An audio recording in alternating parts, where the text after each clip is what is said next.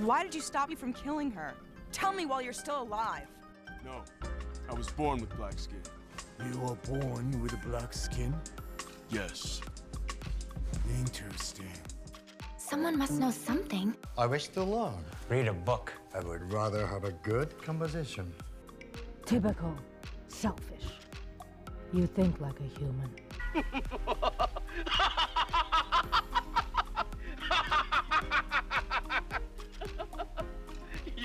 I have enjoyed this conversation in English. Welcome to Japanese History Hidden in Our Screens. My name is John and I'm a public historian. This is the show where I put a podcaster through their paces as they discover Japanese history through the lens of popular media and film. Our guest this week is Ashton Zala, founder of the Black Anime Podcast Network and host of the Giant Shooty Robots podcast. Welcome to the show. Hello. Thank you for having me on. So Ashton, could you tell the audience a bit about yourself and a bit about your background? I run Black Anime Podcast, which is the premier destination for anime and manga podcasts by Black creators. There's over 200 in the directory now. And then the second part of what I do is I present Giant Shooty Robots with my co-host who lives in America. And that is a podcast about the Gundam franchise, super robots, and everything in between. What piece of TV or film did you watch this week for the show? So I watched Yasuke, which is a 6-episode ONA on Netflix and animated by MAPPA, directed by LeSean Thomas. And that is about a samurai of African origin in Sengoku era Japan. Yasuke is based on a historical character, but for people who have seen the TV show, it has slightly too many let's just say magic and robots to be totally historically accurate. Yeah, those anachronisms are something. They really, really, really are something.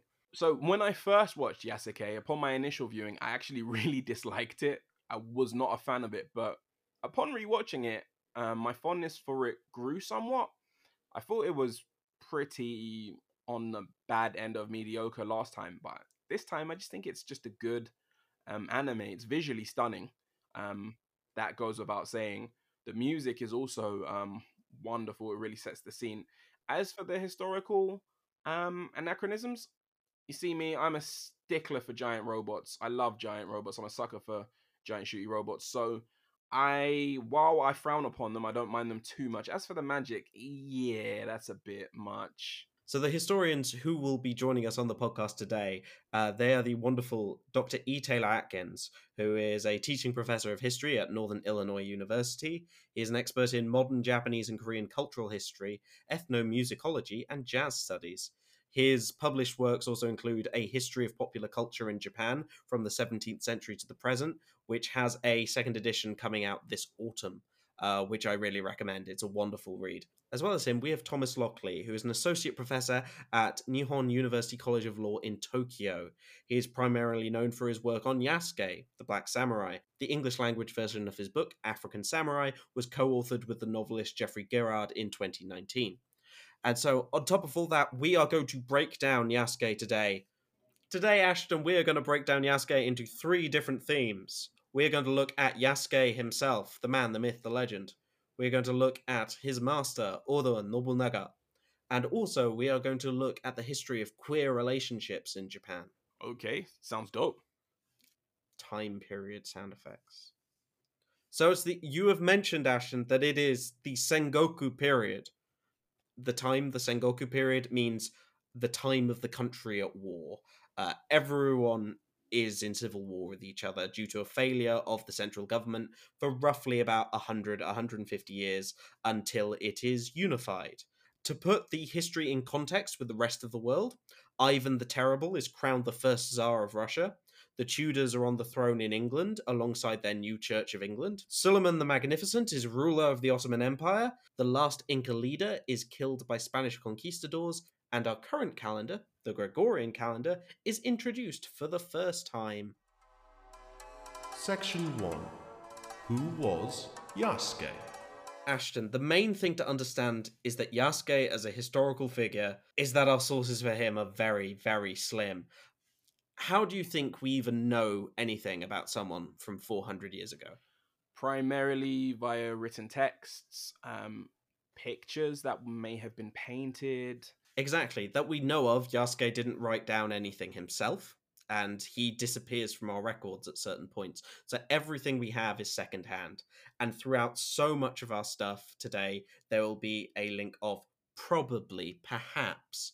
For Lockley's book, which is a biography of Yasuke, it's co-authored alongside the novelist Geoffrey Girard, and it's a very entertaining read. It's a very good book, but again, the entire biography is filled with probably, maybes. Here's Thomas Lockley talking about how he came to his conclusions. His story is just such an amazingly fascinating story. I mean, you couldn't make it up. You quite literally couldn't make it up. I could have sat around for 4 lifetimes trying to make this story up. But actually, his life was far, far more interesting than most fiction it will ever come out of. It's got cross-cultural endeavor of Nobunaga and Yasuke. Whatever did eventually happen, that was what is in the book. Is my take many years to get my conclusion, but it's my informed conclusion. People do disagree with it on some points.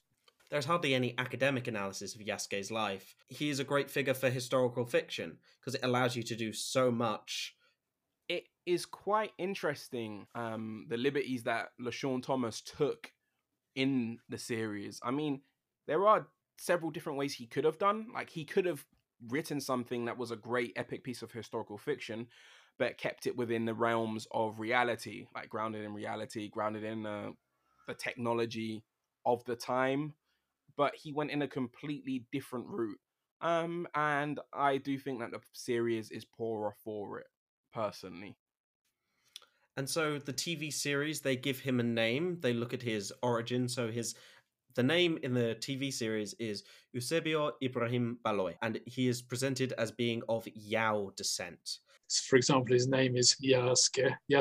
And it would have made sense. It was one of the possibilities.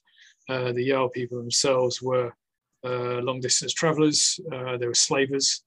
They would have been involved with trade with the coast, Portuguese trade from the interior.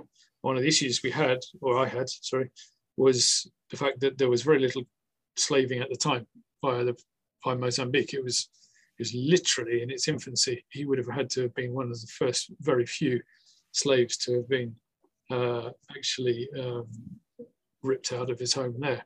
However, Lockley does not conclude the Yao. He concludes rather that Yasuke is a member of the Dinka people, or the Zhang, based on the fact that Yasuke is written about in one source as having skin the colour of black ink. Here is Lockley talking about his conclusion. Any skin which could match up with the people of Southern Africa. It's black, the colour of black ink, to be specific. And that is very much closer to the peoples of the north, in particular, Dinka, Nuer, southern Sudan areas, perhaps western Ethiopia. Furthermore, the height of Yasuke is extreme for that time, and the Dinka are the tallest people on average in the world. So from those, I guess you could call it light anthropology, conclusions came the conclusion of the Dinka. And the last one there was that slavery involving Northeast Africa has a very, very long history. But specifically his height is mentioned as being almost 6'2", or 188 centimeters tall. This is huge even for Japan today, where the average Japanese man is roughly 5'6", 5'7". However, there is an element the Zhang as an origin for Yasuke doesn't work, and that is that they have a tradition of tattooing and scarring their faces, which isn't mentioned in any of the sources we have about Yasuke either. However, Lockley circumvents this by arguing that Yasuke may have been taken as a slave when he was a child, so he then wouldn't have had any of this scarring. Yeah, that makes sense. It also makes sense that when Yasuke first arrives, primarily his first tongue or his mother tongue is Portuguese. It seems to be anyway. So him being taken as a child possibly checks the list. Probably. him speaking Portuguese at the time definitely would have made sense. He arrives in Japan in 1579, serving under a man called Alessandro Valignano, who is the visitor of mission to the Indies, which at that time means East Africa, the South and Southeast Asia, working for something called the Jesuit Society. Do you have any idea what the Jesuits are, or have you heard that word before? I have heard that word before. I'm guessing they're a order of Christian missionaries. Is that correct? It's pretty much correct. They are a group basically spent with proselytizing, and they spread out mostly related to the Portuguese Empire. And Yasuke is mentioned as appearing with Valignano by the other Jesuits who are around him. However, Yasuke is never mentioned in Valignano's own writing. There's also another interesting element that Lockley told me, which is not included in the book because he found out it afterwards. We'll hear about it now. After the book was published, a scholar here in Tokyo University called Ihoko found a letter in Mozambique from Valiano describing the sale of 200 slaves and the fact that he's used those profits to donate to, I think it was a nunnery in Lisbon, and he kept one slave for himself. But there's no indication to say that that is definitely a scale. So there's also a debate whether Yasuke was a slave or not. What do you think?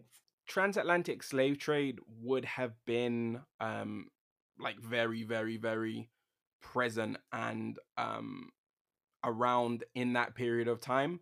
And also, obviously, the television series does present him as a slave and present him coming into Nobunaga Oda's ownership, having been purchased by him.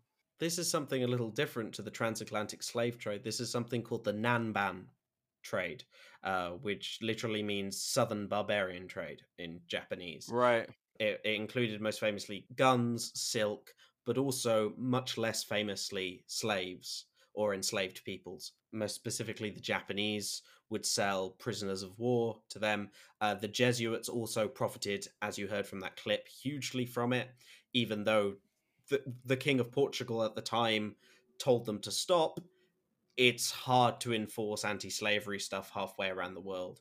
And so basically a lot of this Catholic proselytizing was funded via the slave trade. Specifically also, there's a point in it in which the Japanese basically say, let's not enslave any more Japanese people and sell them to the Portuguese. And everyone's like, cool. However, when they invade Korea, they go, well, we're allowed to sell Korean people to them, obviously. Yeah. And many of them end up in the Portuguese colonies, say in Goa in India or in East Africa as well. But you mentioned there is a scene in the TV show where Yasuke is found by Nobunaga in a port. However, this is totally different to what would have happened at the time, because Valignano goes to Kyoto, the then capital of Japan, to have a meeting with the then supreme power in Japan, Oda Nobunaga, and this is in 1581. So Yasuke spends 2 years in Japan before he meets his eventual master. And this is all written about by a Portuguese missionary called Louis Froid. This includes the story that is depicted in the TV show where Nobunaga demands for Yasuke to be scrubbed to prove his skin has not been inked. How long would you say, from watching that anime, how long do you think Yasuke ends up serving with Nobunaga? I would say it's a good few years, possibly. Maybe about when. I'm trying to think of when Nobunaga died, when the Hinnoji incident was. Here is Thomas Lockley talking about the dates. Well, there's no maybe about it. It was from March 1581 until the day of Nobunaga's death. We know exactly when that is. June 21st, 1582. So there you have it. What's that? 15 months? 16 months? It's such a short time. Yet the TV show doesn't really focus that much on that. It focuses on a possible future. Now, the Honoji incident in the TV show, how would you say it's depicted? Mostly depicted as a massive advancing army. So it's Mitsuhide's army. He advances on Nobunaga's stronghold, and the house burns down. Nobunaga and Yasuke are together. Nobunaga believes that there is no hope left. He goes to commit seppuku, so the ritual disemboweling of oneself when one loses a war, and then he asks Yasuke to behead him, and Yasuke has flashbacks subsequent to this, and nightmares about it for years on end. Years on end. This is actually Honoji incident. Honoji is the name of an ex-temple. What happens inside, we obviously do not know. However, traditional stories have Oda Nobunaga's second not being Yasuke, but rather being his young lover, Mori Danmaru, who is presented in the TV show. Oda asks, "Is he safe?" And Yasuke goes, "Yes, he is. He has gone away." Lockley's book depicts Yasuke as them being Ranmaru's second, which is, but the only survivor is true is Yasuke, because that we know of, because he then goes to serve Nobunaga's son, Nobutada, who is also killed on that night. And after that, we don't know what happens. That is literally, he is captured, and then Yasuke is presented to Akechi, and the warlord allegedly said that the black man was an animal, as well as not Japanese, and should thus not be killed, but taken to the Christian church in Kyoto. I mean, describing him as an animal is... I mean, it's to be expected of that period. I mean, Japan still is, like, deeply, deeply anti-black to this day. So in that time period, some 500 years ago, there's not much I can say without cursing, really. And I really want to remain dignified in my response. But here is how Lockley talks about Mitsuhide's comment. At the time, that would have been just seen as a convenient excuse. If he didn't want to kill Yasuke because he wanted the Jesuits on his side, he had to have a reason not to kill that one man when he's killing everybody else. And the words quoted by Freust, the Jesuit, the way Japanese people talk, often do talk, they've just been a convenient way of giving a justification. He murdered a very large part of the Kyoto population. Some people say up to 10,000 people. He had to have a pretty good reason to not be killing this one particular man. And the real reason is he really needed Takayama Ukon and the other Jesuit-influenced daimyos on his side. The element of racism from Mitsuhide is actually relatively unusual for the time. Here is E. Taylor Atkins talking about the lack of meaning related to skin color at that time in Japan. There were Africans that were with the Portuguese and the Spanish until they were all evicted in 1639. And after that, there were still Africans at Deshima when the Dutch were there. They used the term that's, now I won't say it, but the term that's used pejoratively for the N-word in Japan right now, they used it in the Edo period, but it didn't have any particular pejorative meaning. And it also described South and Southeast Asians. So, it wasn't exclusively Africans. And then this other term, Toljin, which literally means Tang Chinese person, was used for Europeans, Southeast Asians, Chinese, Koreans, and Africans. So, skin color, they noticed it, but they didn't attribute any meaning to it. And when they did, it was something that they got from the Dutch themselves. Basically, racism as we know it for the Japanese is what you're trying to say to me. It didn't exist at that time, which is quite interesting. Or if it did exist, it was more born out of ignorance, sheer ignorance, as opposed to any kind of malicious white supremacy or anti-blackness. So I do understand that. I definitely understand that. You can't transpose modern racism onto that historic time period. I do get that. And obviously the TV show is using this to talk about much more modern problems with racism. I did notice LeSean Thomas making a concerted effort to talk about that, and that he may have possibly used Yasuke as like an author placeholder character and used the racism within the TV show, within the context of the TV show, as an allegory for the racism he has himself faced in modern day Japan. I will just quickly say the reason that Yasuke comes to start being remembered in Japan is due to a children's book called Kurosuke from 1968 by Kurusu Yoshio and illustrated by Mita Genjiro. I'm afraid the images look a bit unfortunate today. So they draw him as a kind of stereotypical Sambo figure almost, which is not great. It's a book aimed at children, and it's mostly used as a book to like reflect upon that time, because this is a time in the 1960s. It's post-colonial Africa. There's supposed to be a lot of hope.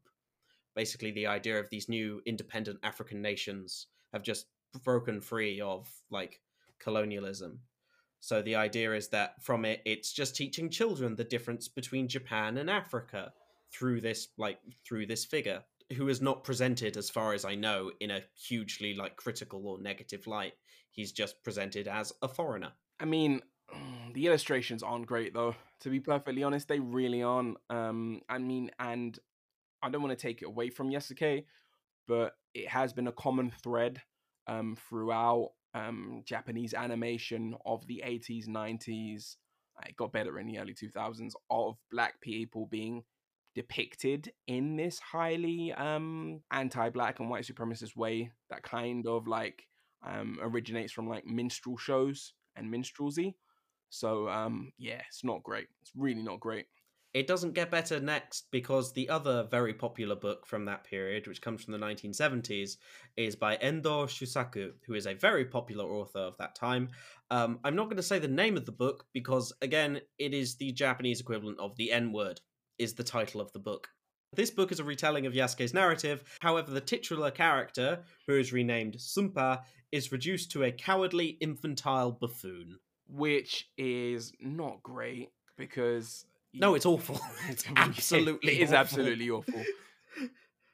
However, now Yasuke has become a popular focus for video games and media in the West. And here is Taylor Atkins talking about why Yasuke might be so popular. You know, there was going to be a movie made with Chadwick Boseman as Yasuke. And I understand where it comes from, but there's a lot of wishful thinking about what Yasuke was and what he represented and that sort of thing. People are, you know, really going beyond what we do know, what's documented about Yasuke, which is fine if they want to do that. Present it as it is. You know, this is a wishful fantasy. We like the idea that the first non-Japanese samurai was an African rather than Will Adams, because we like samurai and we want to be progressive with our representations. So it just seems like the fascination with Yasuke, this is the perfect moment for it to happen. But we just don't know that much about it. I would agree. A lot of it is, there is a huge fascination, sometimes problematic fascination with Japanese popular culture and East Asian media in the West. And a lot of it is, I mean, for me personally, as a black anime fan, when I first found out about Yasuke, I thought that was kind of awesome. A lot of it is wish fulfillment and us living vicariously through this black figure in Japan who was actually a samurai. I feel that's why Yasuke and his legend have risen to the forefront of popular culture enough to the point where Netflix greenlit a series about his life and gave it obviously quite a substantial budget, because the animation is like undoubtedly, without a doubt, stunning. So yeah. Section 2. Who was Oda Nobunaga? From watching the TV show, what is your impression of Nobunaga? I mean, within this television series, Nobunaga is painted as I'd say he was fascinated with Yasuke, somewhat of a benevolent master in the flashbacks. but ultimately a cowardly drunk almost, especially in the Honoji incident situation when he did commit suicide, because he was inebriated. I mean, there's no doubt about that. Nobunaga, he is a unique character and he has a unique personal force and a mind for tactics that led him to be the almost undisputed leader of Japan before his assassination in 1582. There is so much about him. He is viewed as a hater of tradition with almost a nihilistic attitude towards the past. And that's certainly how he's portrayed in the TV show. He doesn't give a damn for tradition. However, Nobunaga, through his actions, is much more of a political opportunist that uses the circumstances to his advantage, one of which is dominated by conflict with the power of Buddhist religious institutions, that gives him this image, especially in our Western sources, as an almost secular savior. And now I'm going to give you a very limited biography of him, going very fast. He is born in Nagoya, in modern-day Aichi Prefecture, which was then called Owari Province. This is 1534 CE, and he is heir to the Oda clan. He becomes leader after his father's early death. Nobunaga was in his late teens, and he was known throughout his youth for his strange behavior. He even had a nickname, the Fool of Owari, or the Great Fool. He comes to his father's funeral in casual clothing with a huge sword and just throws incense on the altar and leaves. So this is where a lot of the image of him as this kind of drunken mess almost comes from. There's then a lot of infighting, and due to his tactics, he eventually unifies Owari. One of those tactics is he has a great interest in firearms. He uses them heavily on the battlefield, and he's one of the first Japanese warlords to do this. He continues to grow in strength until he is attacked by the government in Kyoto because they hate him so much. He keeps on winning. One of the main forces that was not on his side were not samurai, but local people. These are a group called the Iko-Iki, who are a loose movement of an alliance of semi-independent towns and some Buddhist monasteries. They had no love lost for the samurai. These are not your average monks, though. These are warrior monks known as Sohei. But in 1571, Nobunaga orders a huge monastery called Enrakuji to be attacked and burned to the ground for aiding his enemy, as well as massacring every single person there, from soldiers to children. Sources of the time estimate his killing of over 3,000 people. This attack is not unique to Nobunaga, but it was certainly viewed as sacrilegious and horrific by many. If there is one thing that I have heard about Nobunaga in my brief reading of him, is that he was a man that was equally brutal as he was ambitious. He was bloodthirsty and ambitious in equal measure. That is one thing that definitely typifies Oda Nobunaga. And you are correct, but I think the main thing is these elements solo, so being bloodthirsty, being ambitious, they are not unique to only Nobunaga at that point, but all of them together, however, really tip the scale. So one of the biggest stories, which is partially depicted in the TV show, is the taking of heads of enemies, which is done. This is very traditional in Japanese warfare. To prove that you've killed someone, you cut off his head. It's painted to make to look nice and then presented to your lord. However, in 1573, it is popularly depicted and also accepted that he took these heads of 3 of his enemies, lacquered them with gold dust, and presented them to an audience. And then, depending on who you read, he made them into sake cups for his personal guard to drink from to proclaim they would never betray him. Which is a scene actually in the TV show, but they use the skulls rather than the heads. Yes, and that is that's rather unique. That's a rather unique way to proclaim victory. Let's just put it that way. He also liked to spread rumors about himself. He signed one thing like the Demon Daimyo, or the Demon Lord, so he loves his own myth making. This is also 9 years before he meets Yasuke that this happens, so... But there is one man who would betray him, and that is Akechi Mitsuhide. By 1582, Nobunaga is widely considered the most powerful man in Japan. With a power base around Kyoto, he's preparing for the invasion of Shikoku, which is one of the bigger Japanese islands, and then Akechi betrays him. We don't know the reason, but he doesn't get to become the Dark General of Yasuke. Here is Thomas Lockley on his idea behind why Mitsuhide betrayed him. You know, when I wrote the book, I was thinking about the way he'd been treated in previous weeks when Nobunaga had asked him to look after Tokugawa Ieyasu for a meal, and he'd thrown it all in a pond in disgust, even though it was fine food. And then there's the thing about his mother's death being caused. I suspect it was just a drip, drip, drip, drip, drip, and then an explosion. But one thing I've come to think since the book was published is I think his soldiers didn't know. I think his soldiers were just told the enemy is at the Honnoji, and they just went and killed whoever was in the front. They didn't know who it was. And they wouldn't, this is a day without media, really, not the same kind of media we know. They would never have met this close entourage of Nobunaga. They wouldn't have known what their faces looked like. They wouldn't have had any real clue what was going on in the heat of battle anyway, when people are throwing weapons around. You know, it's too late by then. Anyway, we don't know. We never will. But that's one of the beauties of the mysteries of history. You can debate them forever. It would naturally follow that even though the reason isn't known and is lost to history, that somebody like Nobunaga would naturally have people plotting against him. Again, Nobunaga was somebody, from all of the accounts that we've read of him from history, was definitely somebody that maltreatment of his men that weren't acting in a way he expected or weren't achieving goals that he set out for them would typify his character. Nobunaga and his heir, Nobutada, are killed on the same night. So who is then the leader?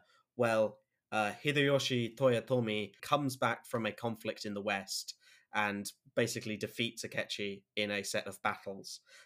So Akechi also dies in 1582.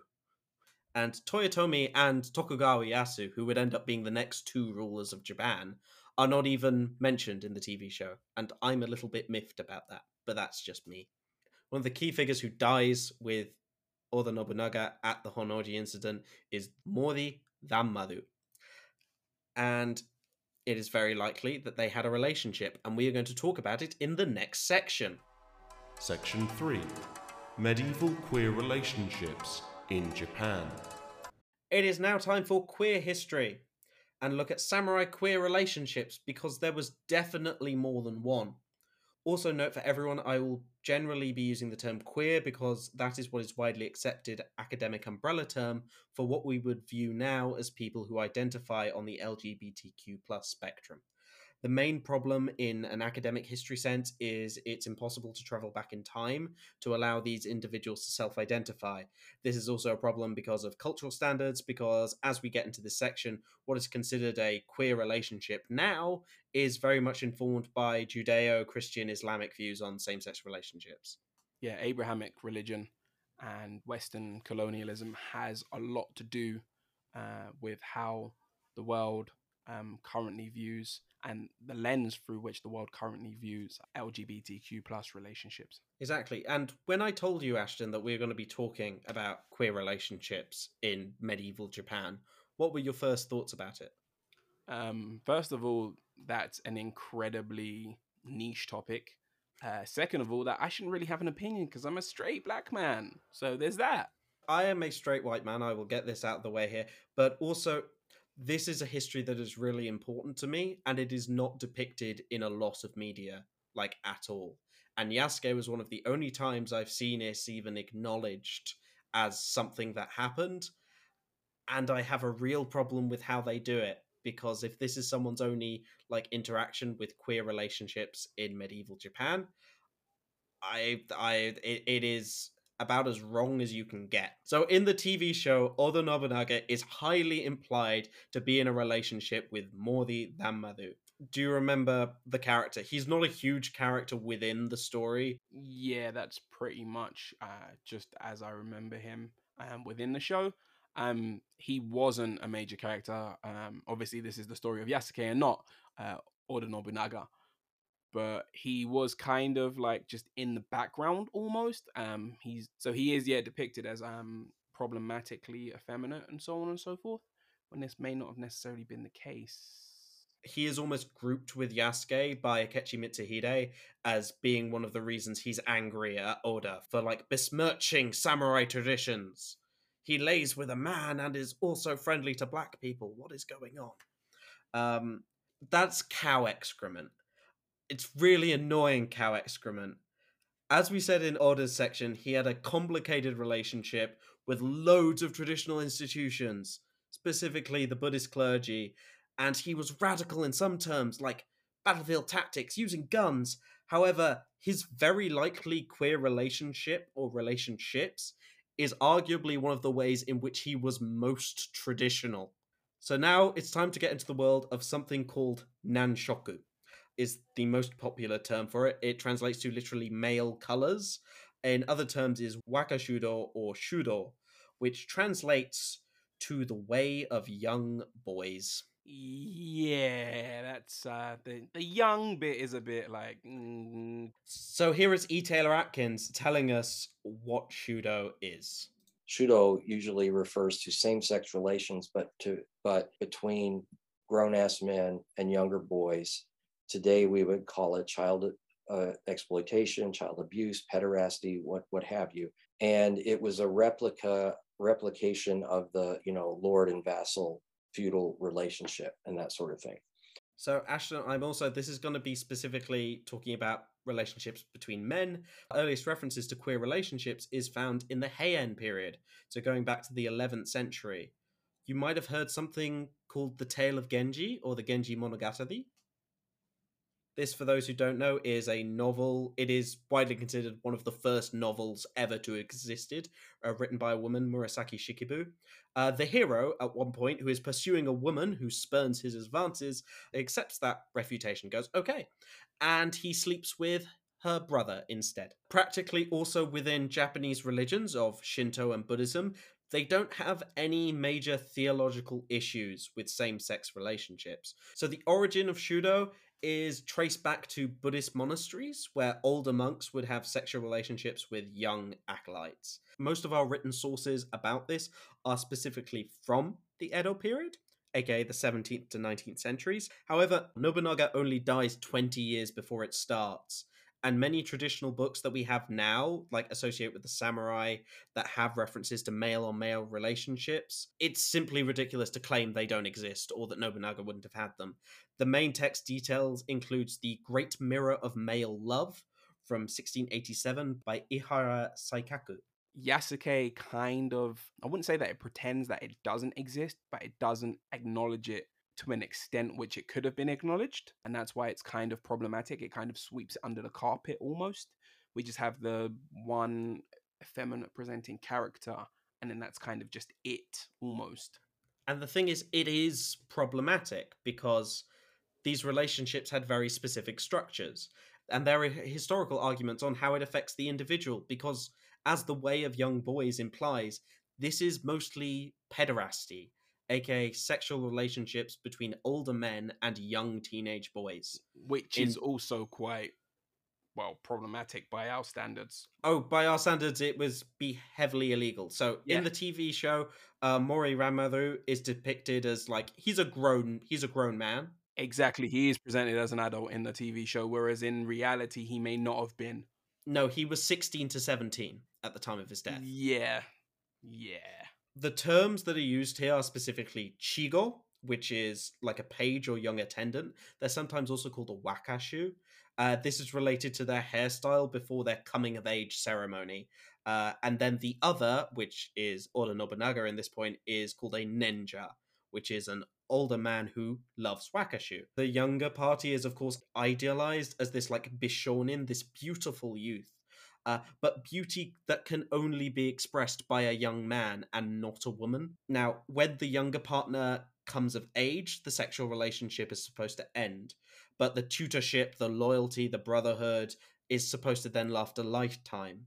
With the now older parties, now probably both engaging in relationship with young boys. And also these relationships are what we would now call bisexual. The majority of these men would have wives and children as well. There are some slightly, like, for example, we talked about Nobunaga. He had multiple children. He had a lot of children. There are some slightly more unusual individuals who are described as women haters because they exclusively make love to men. Also, our views of the time of men having a relationship with boys is not totally exclusive to now. At the time, there are also arguments of how consensual this was. And here is Atkins talking about what he found there. At the time, was it abuse? And, you know, I quote at length that excerpt from a story where somebody describes the younger party in those relationships, and, you know, basically as somebody being tormented, being physically damaged, psychologically damaged by it. And that was the first time I'd ever seen anything that said anything other than, you know, these relationships are normal and they're mutual and they're okay. So we know now from that text, if nothing else, that at least some people thought of it like we do today as child abuse, but obviously it was very prominent, very pronounced. It wasn't hidden. It was out in the open. All the great warlords you can think of today had boy lovers. Japan has also changed over time. Japan only outlaws homosexuality in the 1870s. Current Japanese society is also extremely homophobic. So it is incredibly difficult for Japanese media to even acknowledge or look at this history because it is also extremely problematic. And we will leave this section with Atkins' views on warlords of this time. So, but in other words, you know, it's difficult to focus on same-sex love between Oda Nobunaga and another man because usually those were boys. Except now, Ashton, it's quiz time. Oh boy. Wait, I didn't know there was going to be a quiz. It's quiz time. But okay, let's go. Number 1, with what Christian order did Yasuke come to Japan serving? The Jesuits. Number 2, what are 2 possible places or peoples that Yasuke could have originated from? The Yao people and the Dinka? What was the name of the lord that Yasuke came into service under after the Jesuits? Oda Nobunaga. How tall was Yasuke? 6'2". Nobunaga was well known for loving and using what kind of weapon? Ozutsu, so guns. The Tanashigama is the matchlock. And Ozutsu is a separate type of gun. I think it's like a cannon, more like a shotgun almost. Number 6, Nobunaga is rumored to have made what out of the skulls of his enemies? So drinking receptacles, so cups. 7, who betrayed Oda Nobunaga and led to his death and Yasuke's disappearance from history? Akechi Mitsuhide. Number 8, what is the academic term for what we would now call gay or LGBTQ plus relationships in the past? Queer. Number 9, name one of the terms in English or Japanese for the samurai same-sex relationship. This is one of the most difficult ones. I cannot remember. Shudo, wakashudo, or nanshoku. Nanshoku means male colors. Wakashudo means the way of young boys. And let's move on quickly to question 10. What famous 11th century novel, widely considered the first traditional novel, contains queer relationships? The Tale of the Genji.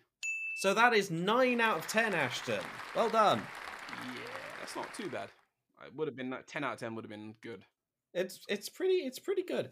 So Ashton, what do you feel after going through this? How do you feel? Do you feel you've learned more about Yasuke? I feel like I've learned more about the historic period in which he lived, not so much him as a person, because his origins are still murky at best.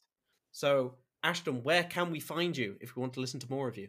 This is a long list. So you can find me on Twitter, Instagram, and TikTok at AshBeardGuy. You can find my main project, Black Anime Podcasts, on Twitter, Instagram, and TikTok at Black Anime Pods.